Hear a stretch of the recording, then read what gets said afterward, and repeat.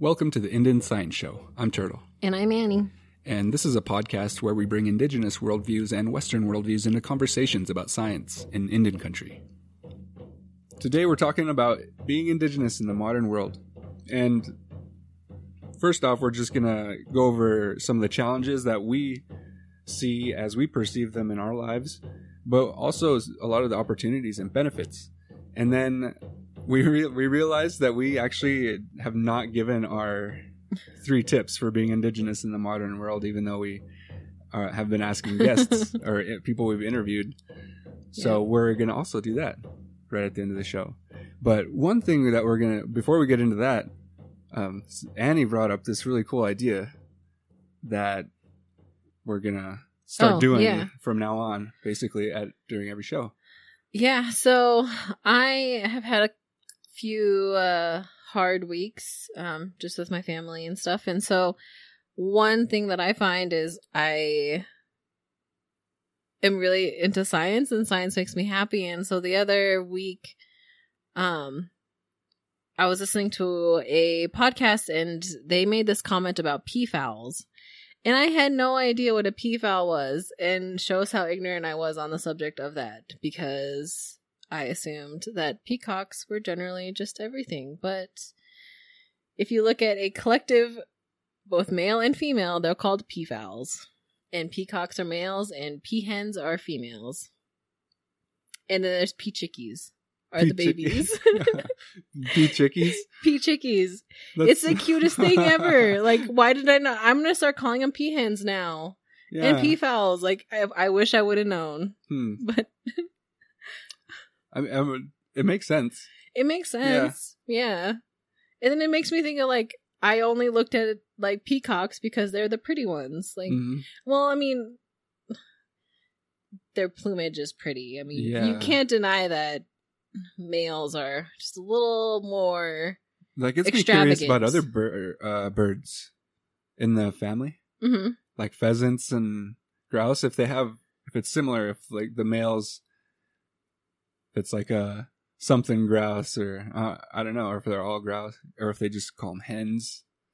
Because I always just called it a hen, I think. Oh yeah, I think so. I think the females are always hens, right? So that's a peahen. And yeah, peacocks, peahens, and peafowls, peachickies. That's one thing I wanted to bring up. So what is your science fact? It's about a childhood love of mine, which is bears. And I have been dreaming about bears since I was a kid, and even now there's a story that I'm writing into my thesis about one of my first dreams I can remember, which was about bears. Or it wasn't really about bears, but they were kind of the focal point of it. But the weird thing that just when I first came across this bit of this science fact that I'm going to share with you, I was almost, I'm not sure what the word would be. I almost want to say offended, but more like offended that I didn't know this already. Upset with myself or something. Like I was disappointed that I hadn't known this already about bears, but that they don't actually hibernate. That's so crazy. And I didn't find this out until college. I can't remember what class it was. I think it was either zoology or maybe it was in ornithology when we're talking about what was it? Hummingbirds. Because hummingbirds there's actually, so the way this is there's a certain set of terminology with hibernation. And so there's not just hibernation. There's like hibernation is kind of a specific thing. And there's other forms of it that are kind of similar. And what hummingbirds and bears do is called torpor. Torpor, I think is how it's spelled. Torpor. And I mean, it's almost like that kind of, what is that called? Lumpers or splitters and lumpers of language. That a lot of science is like that. There's kind of this general word that people use to describe kind of this thing that we're trying to understand. But the reality is that there's a lot of layers to that understanding. And as a scientist, that's a part of why I love science so much, is each layer has a certain level of complexity that's different than another layer. But they all kind of interrelate. So torpor is like a mild form of hibernation, basically. Whereas true hibernators actually sleep and they will not wake up. Mhm. Like you can be jabbing them with a stick or something, Right. or like blaring a horn, like a loud noise, it won't wake them up. Whereas torpor, it's a lighter sleep, and it's really basically you just sleep a lot is what it sounds like. So like if you were to go in a bear den in the Mhm. middle of winter and make a loud noise or push Probably it, wake up. it's gonna wake up, and it's probably not gonna be very happy No. and be very very ready to do something about it. So, what are some animals that do hibernate? There's quite a few, but yeah. So I guess box turtles they hibernate, and snakes, and then also bats hibernate, and that I think that's also something I was aware of. But yeah, there's different levels, and there's on the other end of the spectrum, there's the estivation, which is it's a similar response, but to heat instead of cold. So like in a really hot, arid environment, Mhm. certain organisms, I think especially snails, will estivate, which is I don't know if it's the same metabolic process, but I mean, it might be, but snails are very different organisms than bears and others. They're mollusks, right? Part of Arthropoda. Do you know? I kind of remember some zoology taxonomy stuff, but I don't know. I might be wrong on that. If I am, I was thinking we could. I don't know if anybody wants this or if anybody would be interested in this. If you are, definitely like put a like or do a comment about the idea of doing a corrections episode, or like a short 10-minute thing where we actually talk about some of the things that were wrong. Because I've been listening to some of our old episodes, and there's a couple of things I said that I know weren't totally accurate. So I don't know. At some point, I think I want to either do that as a part of the show or do a mini episode where we're correcting things, because that's an important part of science is self-correction and changing the way you see a situation and operate based off of new information, which is cool. It's like being wrong is a part of being a scientist. Yeah, I mean, definitely. And which is cool. I guess I haven't re-listened, but I guess I will and see if I need to make any corrections. Yeah, I didn't look into your stuff that much, but I mean, I feel like I'm pretty vague. Yeah. I bring up examples a lot, so I think maybe I'm more susceptible to being wrong. You're more microscope, I'm more telescope in this podcast. Yeah, so hibernation. It's much more multifaceted and complex than I thought it was. And it's a cool little sciencey thing that I just wanted to share. With that being said, yeah, I mean, I'm definitely excited for science facts. Yeah. And I like science facts. I like science. So about facts. They're so not that important, but they're cool. Now we're going to talk about... Yeah, now we're not going to talk about facts anymore. We're going to talk about theories. Well, I'm not going to go that far. I'm just kidding. I mean, personal experiences, which I guess is opinions in the end. So that's a theory in the end. Yeah, I guess it's personal. Personal theory. Pretty much there's all these different scales of resolution that you can look at a lot of different things, and theories are definitely one of them. You can have like a personal theory, and a theory, as I see it, is your best possible explanation and understanding of something based off of the most relevant and recent information that you have access to. Yeah. And I can agree with that. So that can happen at a personal scale, all the way up to like a macro resolution of like paradigm shifts and worldviews of a culture in a society where that kind of thing is going on. See, now I'm getting all telescopy. Speaking of telescopes, I get to look through a telescope next week. That sounds like fun. You were telling me about it. Yeah, telescopes are so cool. That's one of it's so mind blowing when you can see the moon super close up and you see all the craters and you see the moon moving and stuff. Oh man, Stars. Space is trippy. Space is trippy. Yeah. Space Force. And it's just right there. I mean, it seems like a long ways, but it's really just a few miles. Right there. Right, straight up. Oh, yeah. Whereas, like, it seems, I mean, it's realistically Missoula. It's about as far away as Missoula is. And you're in subspace. Going up. So that's not far at all, right? That's like an hour drive. Would you rather explore space or explore deep ocean? I don't know. I would do the ocean. Like, I want to see what is, like, lurking in the deep, dark ocean. You know what? I think I would be way more creeped out to go in the ocean. It's so creepy. It's so creepy. Like, when you think about it, like, it's the creepiest thing ever. I don't know if I would, I guess if I had the choice between, I would like to do both. But if I had the choice between one or the other, I would do space because of the weightlessness. Okay, that'd be cool. Yeah, because like, yeah, I would love, oh man, that would be so cool to float to, yeah, I mean, definitely in my childhood dreams. Floating I would like to try it once. I don't know if I can do it the whole time. Maybe because it's about as close as we can get to flying. And I don't know if,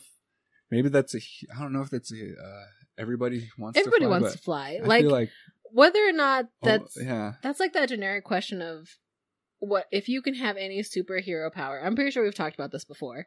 What would your superhuman power be? And like everyone, maybe not everyone, but most people will have flying run through their head at least once before they say an answer. I would probably choose one that's way more complex than just flying, but the ability would allow me to fly. Yeah.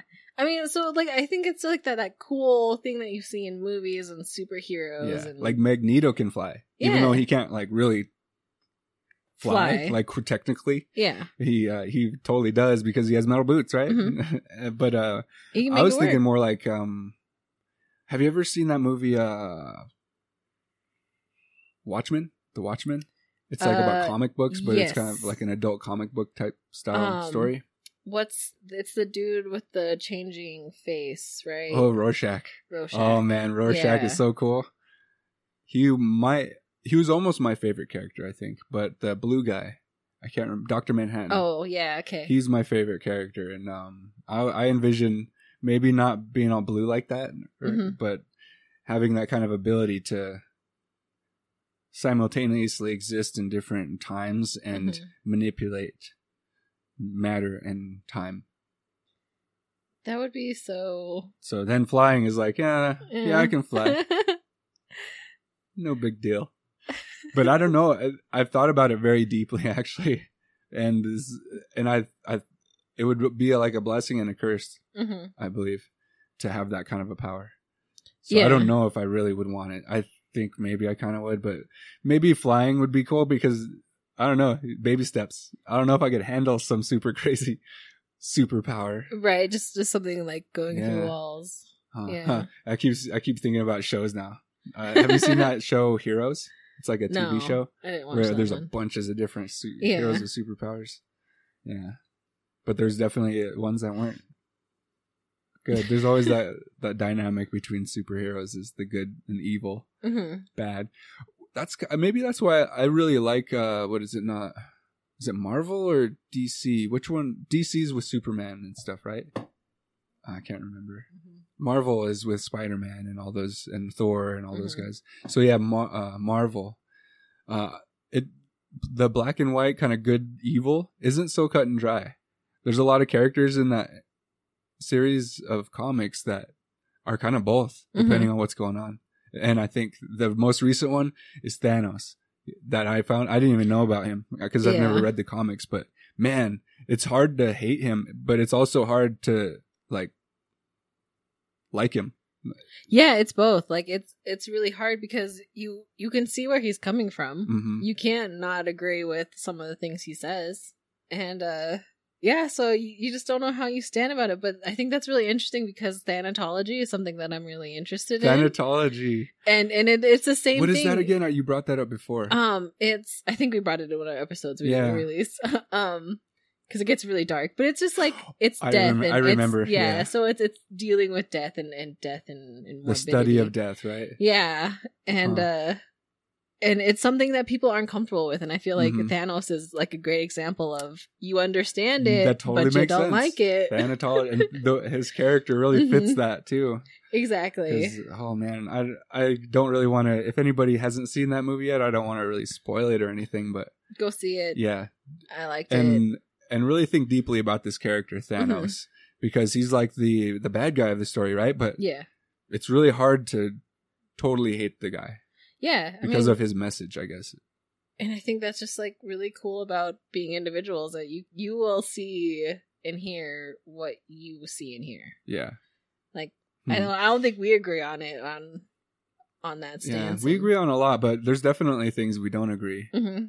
Which And we what- have learned in yeah. a 4-day road trip. Yeah, in a for car sure. together. Yeah, if you really want to get to know someone, either go on a long road trip or be roomies with them. Yeah. Like a road trip is a good first step. Being roomies is a whole nother thing.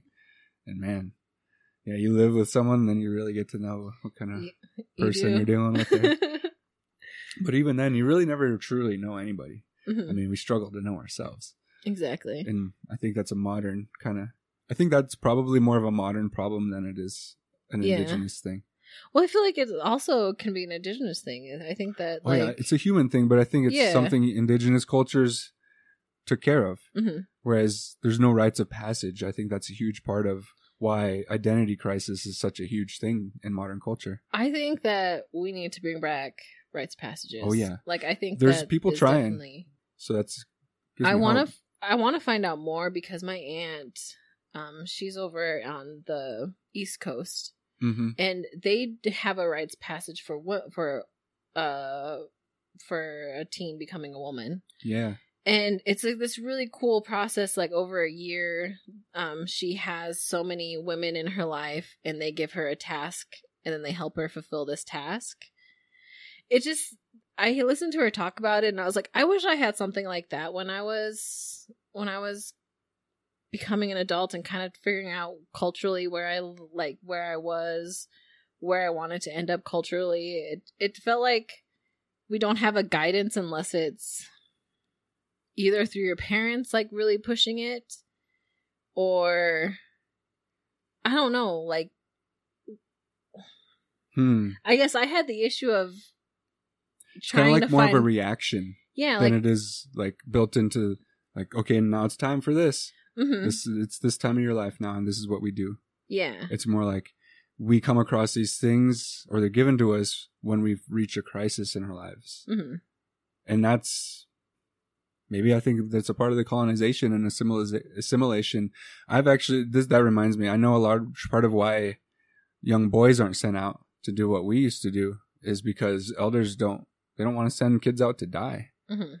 because it's a pretty intense thing. Go on a fast. It's like nothing. It's not a joke, but I mean, it was something everyone did. Mhm. So, Yeah, but I think that we It's are important. very colonized in certain aspects of. I was talking to my mom at powwow and she wanted to get my dad a war bonnet. And so she had talked to two of our elders and she was like, what are the steps that I need to get my husband a war bonnet? Because my dad is 30 plus years sober. He's a Vietnam veteran. He's worked for tribal gaming. He's worked for tribal housing. So he has he's just got an honorary degree at SKC. And so she wanted to know how to do it. And they both looked at each other and they're like, we don't know. And so my mom then came up with this idea Wow. Yeah. of how and they approved it, and she worked with the culture committee. And I think that that's like a big part of it is, what do you do when you don't have that? It's really wasn't lost. It was taken away. Mm-hmm. And I know I forget that sometimes, that even our generation, our elders, they had elders. Mm-hmm. And when their elders died, they saw the same thing, that the irreplaceable wisdom Mm-hmm. that goes. So, yeah, I know that's that's definitely another one of those layers why we don't have these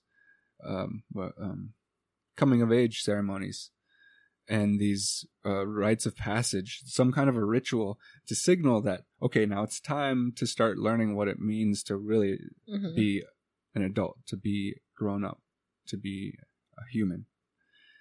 Yeah, because I think you see all of these Facebook memes saying that in high school they should teach you like economics instead, and then like home they should teach you all this other like the different like skills. taxes, like the different skills. Yeah, those are important. Yeah, for sure. And I feel like that should be brought up in an indigenous sense as well. Like we need to find a way to kind of bring that back and really like incorporate it into like a daily kind of thing and really get it back into not just like you said, like this one time a year, but really throughout the whole year and really incorporating it.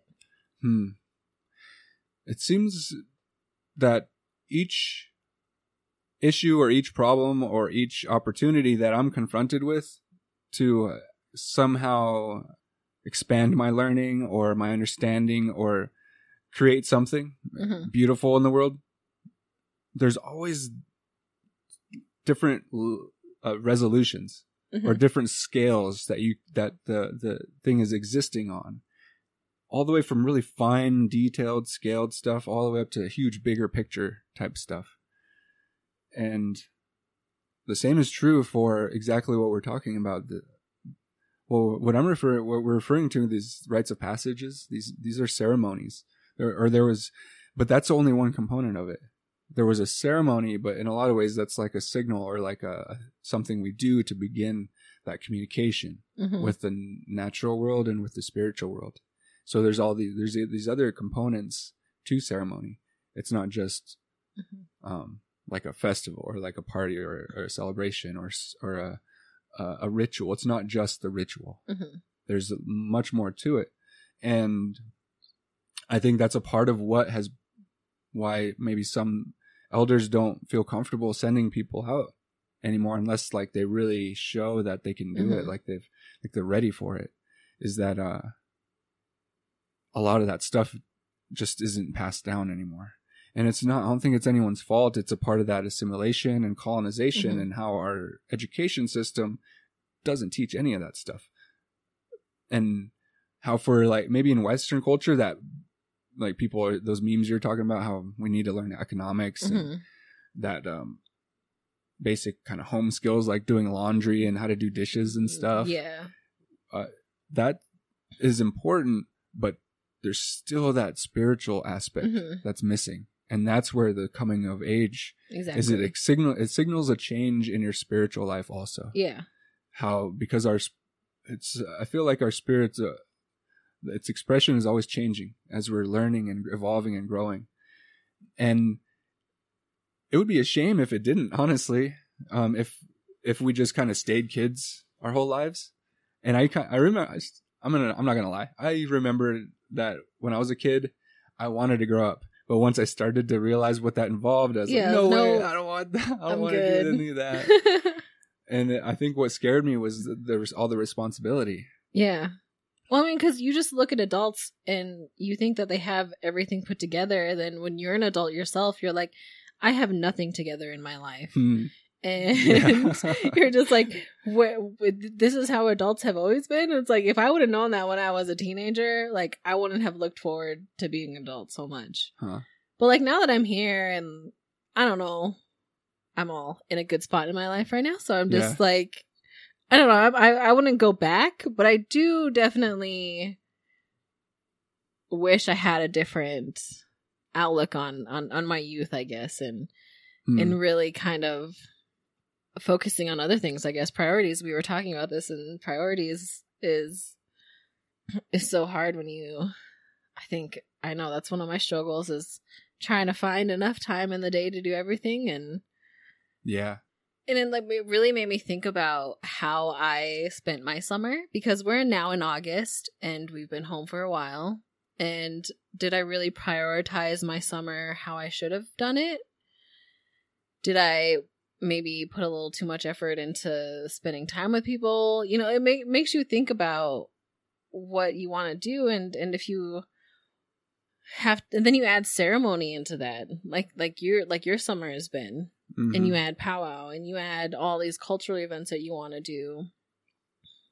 You do hiking because we're in Montana. Like everyone loves to hike, and you have to go to these places to find plants. And I have a garden, and I've dedicated a lot of my time to this garden. And you know, like how I feel like the big picture is so hard because you want to do all this stuff, and then I want to create my own business for when I graduate. So I've been like thinking about that and doing business plans, and then we have this podcast, and I want to put a lot of my effort into it because like I really love this podcast. And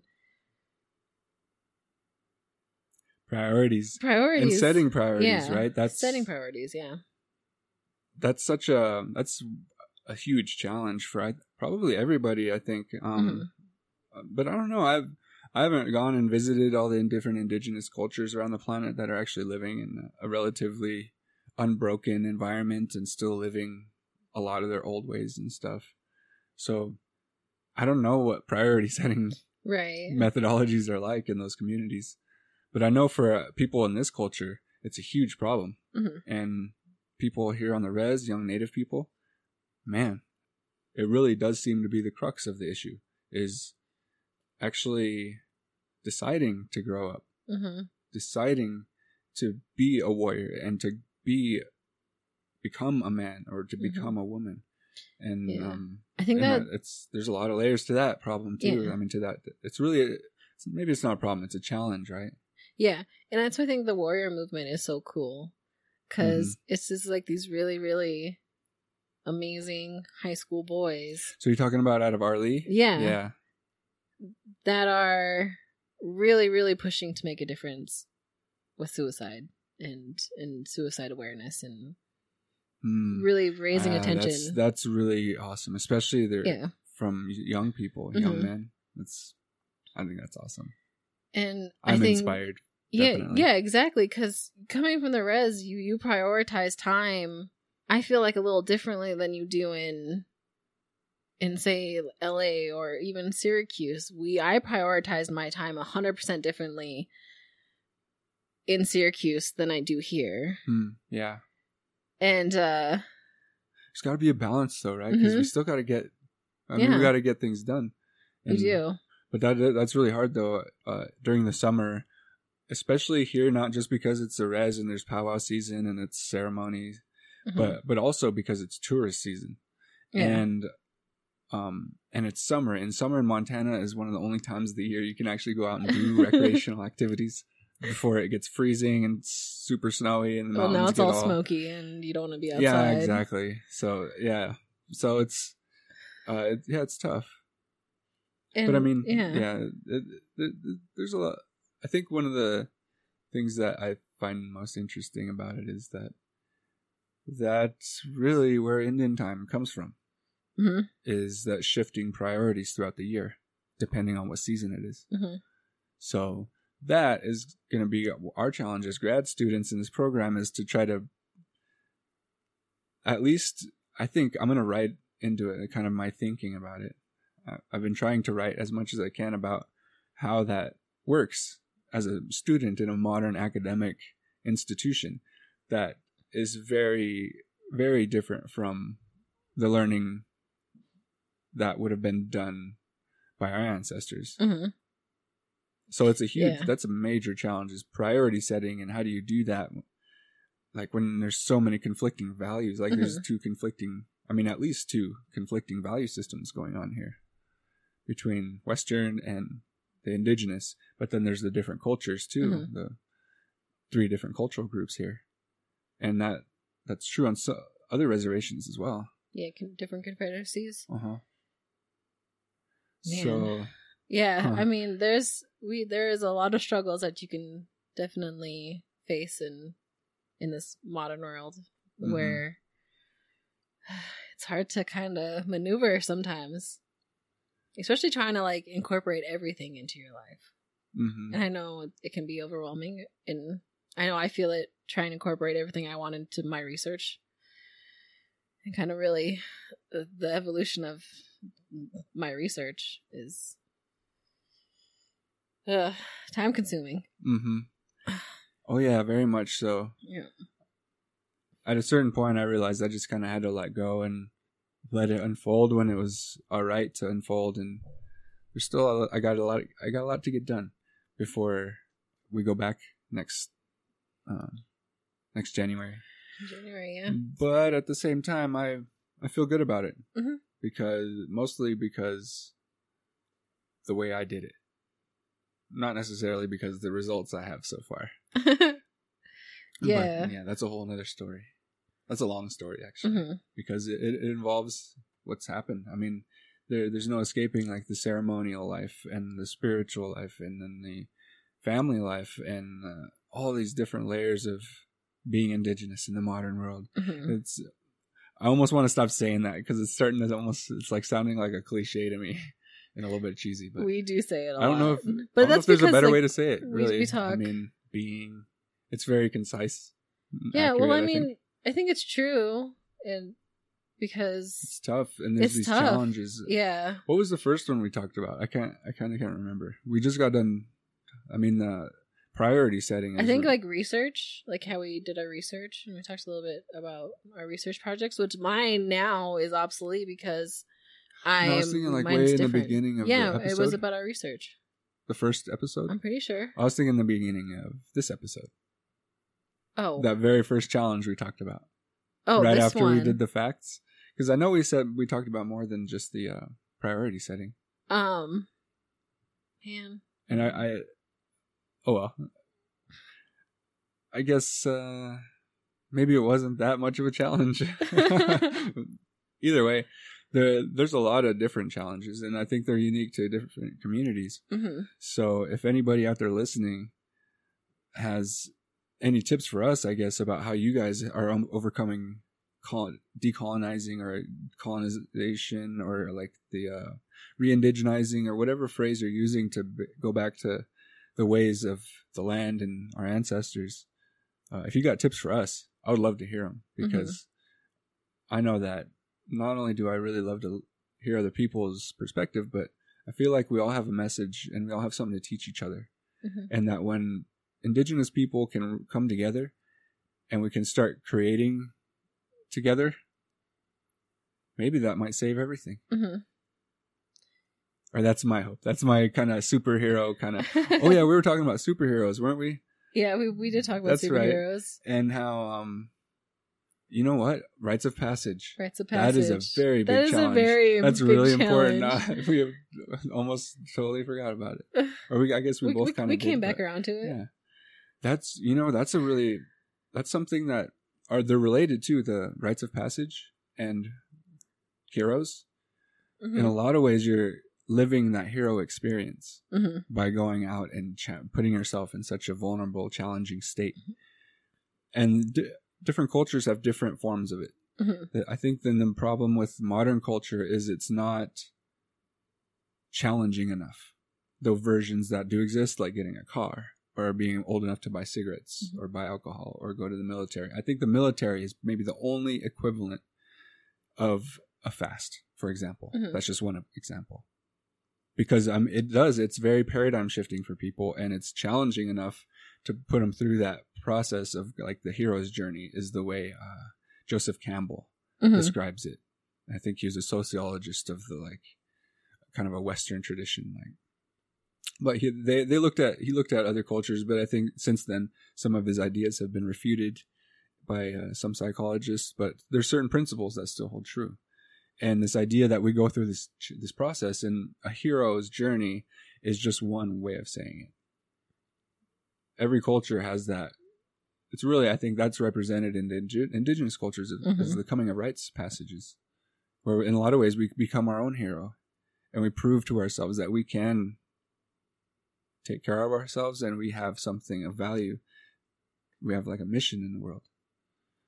So I encourage people to at least think about that and talk to your elders, talk to people about it, but be careful because it's no joke and it's nothing to take lightly. but it's important, and Mhm. I believe this is something we need to bring back for the young people. And it although it's no joke, it's also something that it's in our blood. Our people have been doing this for thousands and thousands of years, so we can bring it back. I know that. But with that being said, what was and priority setting. And so, I mean, that, again, that comes down for a lot of people going out in the middle of nowhere and not eating or drinking water for like 4 or 5 days. Mhm. That's not a big priority on their list. And so that's shifting priorities. It's tough.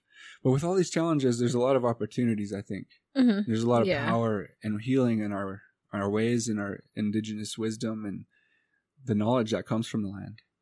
I know this is something you've talked about, and even our last episode when you were talking about the food sovereignty and the Onondaga women, I think that was one of the first things I thought about. Yeah, it's man, connecting to land is just such a big, important issue. And I mean, I definitely want to have a whole episode where we talk about it, because I could go on and on. Keith Basso, I could talk about all of his stuff all day long. He's a great writer. Also works a lot with Apache and how they connect to place and really how important it is.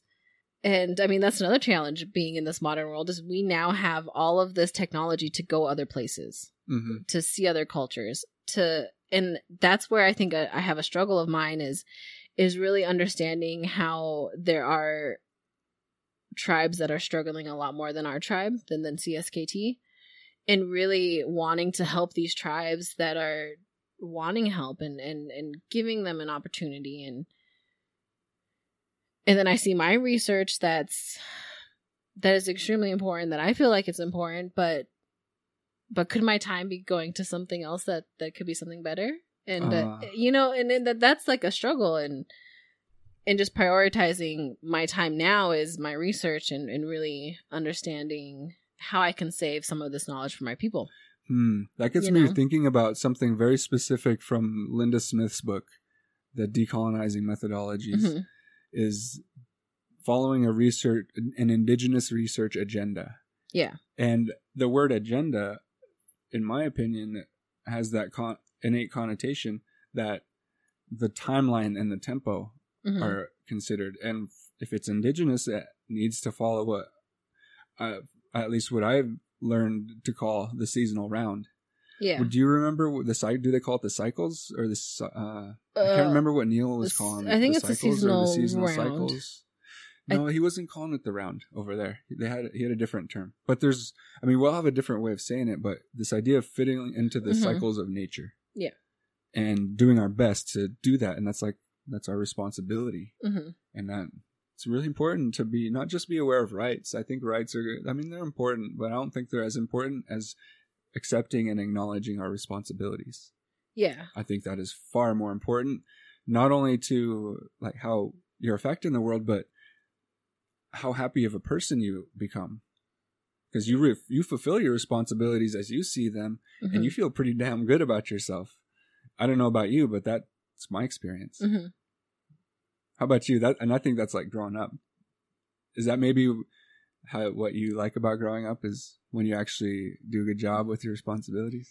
Yeah, I mean, like, and then it sucks when you don't, right? Yeah, well, exactly. I mean, like, I'm super proud of going to grad school and staying in this program that in itself is a new program, and it's hard. It's been hard. Mm-hmm. This grad program has been hard.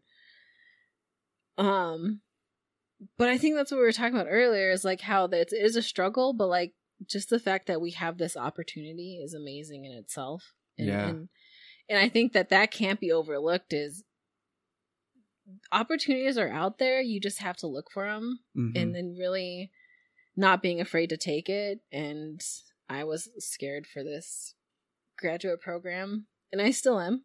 Don't get me wrong. It's still a little terrifying. Yeah, it's just like, I feel like I just learned how to deal with it, the uncertainty, and a little better. Yeah, you handle stress all the time, Mm-hmm. a little better each day. And I think a lot of my tips that I've learned have come from being off the reservation and my experiences coming back in and kind of grasping a new cultural identity for myself. Yeah. Yeah, I totally agree. I've learned a lot by leaving, especially for an extended period and then coming back. I think that's good for anybody. It doesn't matter if you're from a res or not, because it really gives you the perspective of what you have back where you do come from, but also what you don't have. And there's very few other ways to learn things beside that, be able to experience something and have that experience to contrast what you've experienced before, like, so you can compare it. So you can just compare your ideas with each other. This is kind of cheesy, but I really believe this, that every challenge or every problem, every failure you experience in life is really an opportunity in disguise to learn and to grow and to just become a better person. Exactly. So, I think you should always learn from any lesson that you do, no matter what it is. If that's what I've been working on, is negative interactions that I've had and trying to grow from them and really, how do I become a better person? But I mean, that just is like an everyday thing. Yeah. I would say that's probably an everyday thing for your whole life. I don't know. I'm not old yet, so maybe I'll get wise someday. Maybe one day. Something will click and I'll be like, hey, wait a minute. Maybe it's not like that. But that gets me thinking, though, that the 3 tips thing, I really like this idea of asking people about their 3 major tips for being Indigenous in the modern world, which is a really tough question to answer. It is. Especially on the spot. So I try to give people a little bit of warning so they can think about it before they come on the show. But we've had the privilege of actually discussing it at length, on an academic level, on an informal level, spiritual level. I mean, so many different levels. So I still didn't really think about my 3, so I'm curious to see what they are actually. Should we do one at a time? Actually, no. You can go ahead and do yours. I'll go last, unless you want me to go first. Well, I mean, I don't really know all of my. Okay. Oh, you only got one? Well, no, I got multiple. Maybe more will come up, but if not, I think I got one. So my first tip is to either become an Indigenous educator on a collegiate level where you can teach Indigenous students, or if you're an Indigenous student going into college or university, find an Indigenous teacher. Okay. Oh, so seek each other out. Seek each other out in academia. Yeah. Because that's a good tip. I like that. I spent a lot of time. I went to the University of Hawaii, where it's very, very diverse, but no native teachers. And so, well, at least the one that I had when I was there. Yeah. Now there's so many that I wish I would have found those people and took their classes and learned from them, because they're there. You have to seek them out. And being in this grad program where we have Robin and we have Neil, but then we also have Elizabeth and Colin and Stuart, who really have worked with Indigenous communities and know how, but it's just a whole new way to look at education. And I see my cousin Mikey, who is a very, very strong Indigenous woman educator who just got her doctorate. And if more teachers were like her, or the teachers that we have at SUNY, how different my schooling would have been.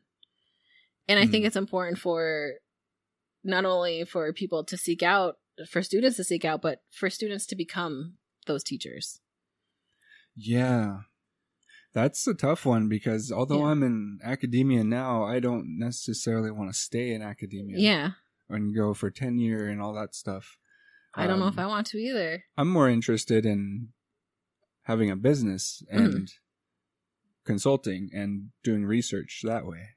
I feel like there's more freedom, and in a lot of ways, academic institutions, we're lucky in the sciences because in a lot of ways, our research is still very much about truth and can contribute to a lot of change. But still, it's being affected by this kind of modern outlook of like, there's no such thing as truth. Yeah. As like all truths are like, I'm not sure how to describe this, but because I do believe that there's value in all ways of seeing, in all ways of knowing. Yet at the same time, the value isn't necessarily in that we need to include it into our society. Mm-hmm. Sometimes it's something that just sucks and it's horrible and you need to get rid of it immediately. That's what happened with the Holocaust and eugenics. It was a part of society and it was a culturally accepted thing. And then people realized how fucked up it was. And still trying to get rid of it, because I'm sure there's still plenty of people out there that would believe that eugenics is a good thing, but and really it is still kind of acceptable because of the whole kind of designer baby thing and this idea that we can go in before people are born, or what is it, like in vitro fertilization, things like that. We're affecting our breeding rates, and we're affecting who does and does not have babies. So that's eugenics, except the ethics, the worldview that's guiding it is different now.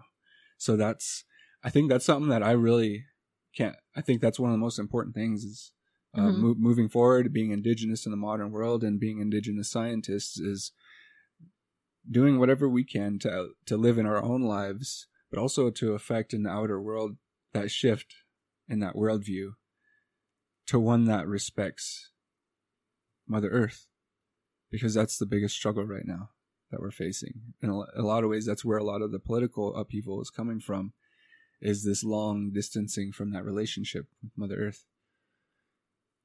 So in any way we can go back to that, I think that's a good thing.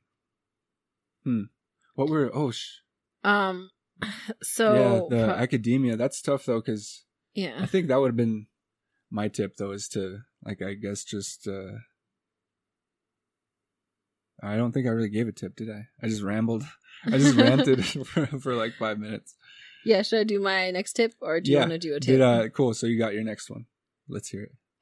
So my... Wait, do you have all three? Because you can just tell them all. I'll be quiet. So my next tip is probably to travel.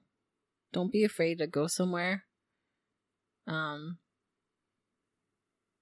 Learning whole new experiences and new cultures opens your eyes in a way that you can't see from a movie or YouTube videos or anything like that. Really, my life has changed because I had the ability to go all these places and to come back home and to realize what is truly important in my life.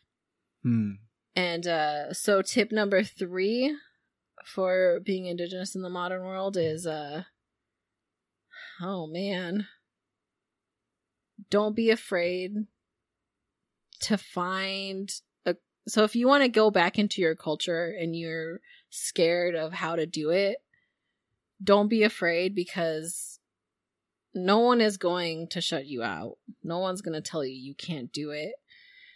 And also, don't be afraid to find cultural people that you connect with who maybe not necessarily aren't elders. There's a lot of people in that community who know so much about the culture that you don't have to be scared to go to an elder. Seek people out. People want to help you, and really, it's up to you. And people have the resources, and I think you should use them.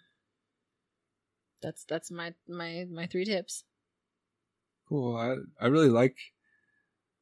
I pretty much like all 3, but I really especially like those first 2, like seeking each other out. That's something that I wasn't really thinking about, and I feel like I took that for granted over at Syracuse, because we had indigenous instructors and we were already so close to some indigenous people already. But that's something that I don't want to continue to. When I go back, I want to reach out and just meet people, learn more. I guess for my tips, the first one that comes to mind is something that is really a tip for myself, something I learned quite a while ago now, and I really started taking seriously when I think I was about 25. And what it was is I realized that if you don't know why you're doing something, you can't do it. It's not sustainable. Mm-hmm. What would be you're going to run out of willpower, and you're not going to have that drive that it takes to really make a difference in your own life and the lives of other people. Mm-hmm. So knowing why is so important. So I would encourage people to just dig deep inside you, and maybe even ask some of your elders, ask people you trust about that. How do you figure out why you're doing what you're doing? And I think the best way to do that is to define your responsibilities with clarity, to really clearly define your own responsibilities to yourself and to your community and to the larger world, and then live that. And then you'll know why you're doing what you're doing all the time. Mm-hmm. And that is a life of purpose. And a life of purpose there's actually a lot of really interesting research on this subject, how purpose and culture are so intimately connected, and how that really comes down to that sense of value and meaning that you have in what you're doing and the direction you have in your life. And I mean, there's so many ways to say it, and there's a lot of new agey stuff out there and a lot of self-help stuff out there. You can get good messages in that stuff, but there's not that much. I think it needs to be grounded in culture, in some kind of an identity, and it can be dangerous if it's just a group identity. So how you identify with your culture and that why, that's, I think, really important. So that's a really long, convoluted way to say, figure out why you're doing stuff. And I get my second one. In a lot of ways, it's builds off that first one. But when you get up every day, what do you do? And what is that guided by? And I feel that having discipline is something that's really misunderstood. And it's not about willpower. In a lot of ways, it's your disciplines that give you willpower. Mm-hmm. Having those things that you do every day because that's who you are. And you know that. And even if you miss a day here and there, oh well, whatever. But the point is to keep going back to that discipline. And over time, it can take a few weeks, a few months, maybe years, depends on what your goal is. But over time, this discipline and this daily practice is what it is, whether you feel like it or not, that changes who you are. Mm-hmm. And that is really what gives you willpower, is when you line that up, that why you're doing something and your responsibilities, you get that lined up with your daily disciplines, what you do every day, no matter whether you want to do it or not. That's really, really powerful.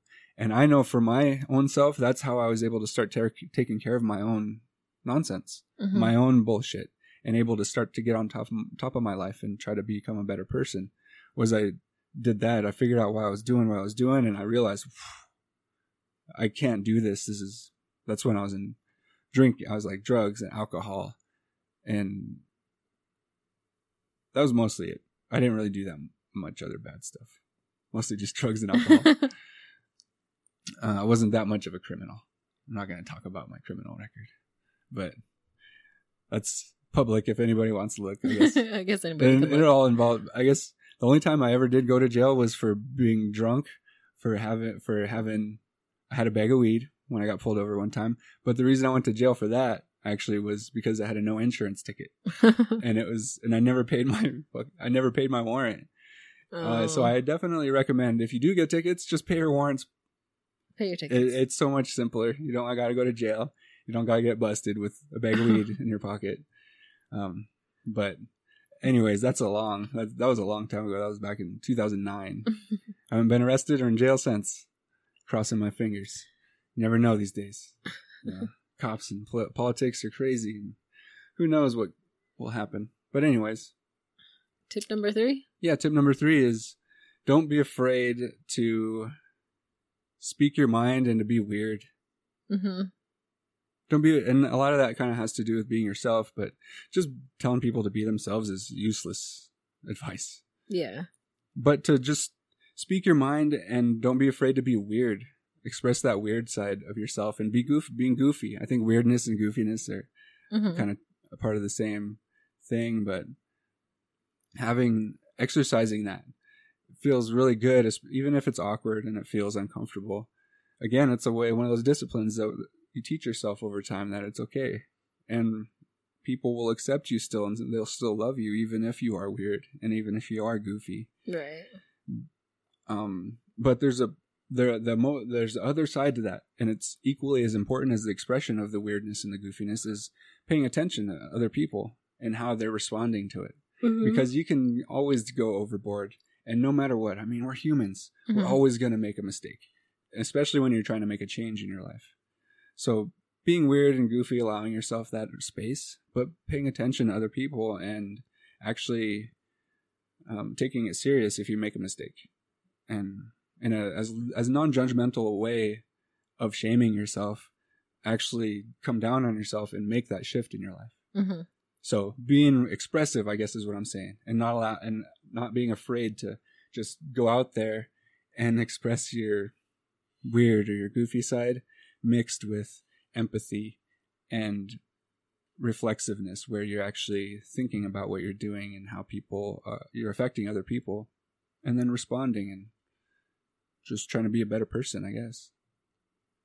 But anyways, you should always make it better. You should always, like, what is it? Person. Wherever you go, you should always leave it better than it was.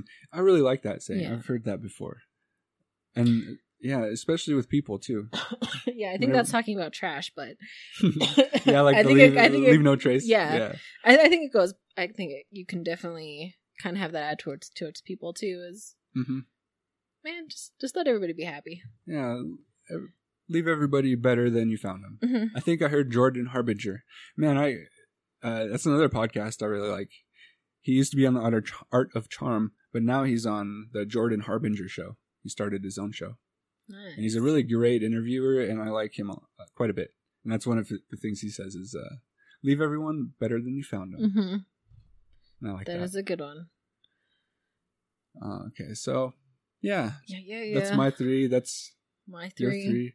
I think those are probably going to change the more we talk about this and the more we hear from other people too. I bet we'll be like, oh yeah, but that's the nature of life. It's always changing. I think my kids just came back, and I think someone just dropped a bunch of pans downstairs. I think that's the signal. The signal to wrap it up. Yeah. So you can find us at any podcast platform such as iTunes, Google Play, Stitcher. There's a bunch of them. Yeah, so we're there.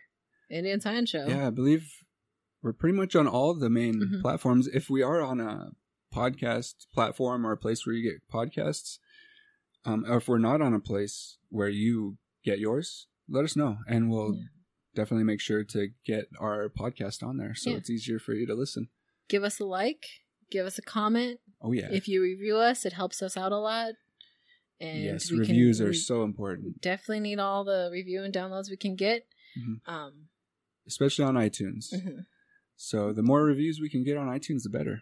And you can also find us on our social media, which is going to be Instagram and Twitter and Facebook at Indian Science Show. So NDN Science Show. I realize it almost sounds like you're saying sign show. Science. You know what? One of my kids brought this up, that on our logo, it almost looks like it says the non-science show. Yeah, I mean, because Indian, the way the text is. Kinda. They, almost every one of my kids said, is that, say non-science? And I thought, I like that actually. I thought, the non-science show. You can take it however you want. It's kind of ironic a little bit. But yeah, Indian Science, it's kind of hard. It's almost a tongue twister with all the S's. Yeah. Indian Science Show. But yeah, thanks for listening, everybody. And this will be a recurring theme. I'm not sure when the next time we'll release, the acronym is BIMW, Being Indigenous in the Modern World. But hopefully, I would like to bring on a guest to talk about that, because we've been talking about it plenty. Yeah, we've talked about it a lot. I know that there's people that have a lot to say about this, and especially people that are way smarter than us. So we, as usual, will have a bunch of any of our things we brought up in the show notes, as well as some additional resources if you're curious about some of the subjects we brought up. We're scientists. I at least like to share as much information as I can. And I think that sharing information is important. Mm-hmm. Where you learn stuff, I think that's important. So check that out if you want to. I don't know how many people are going to actually read all that stuff.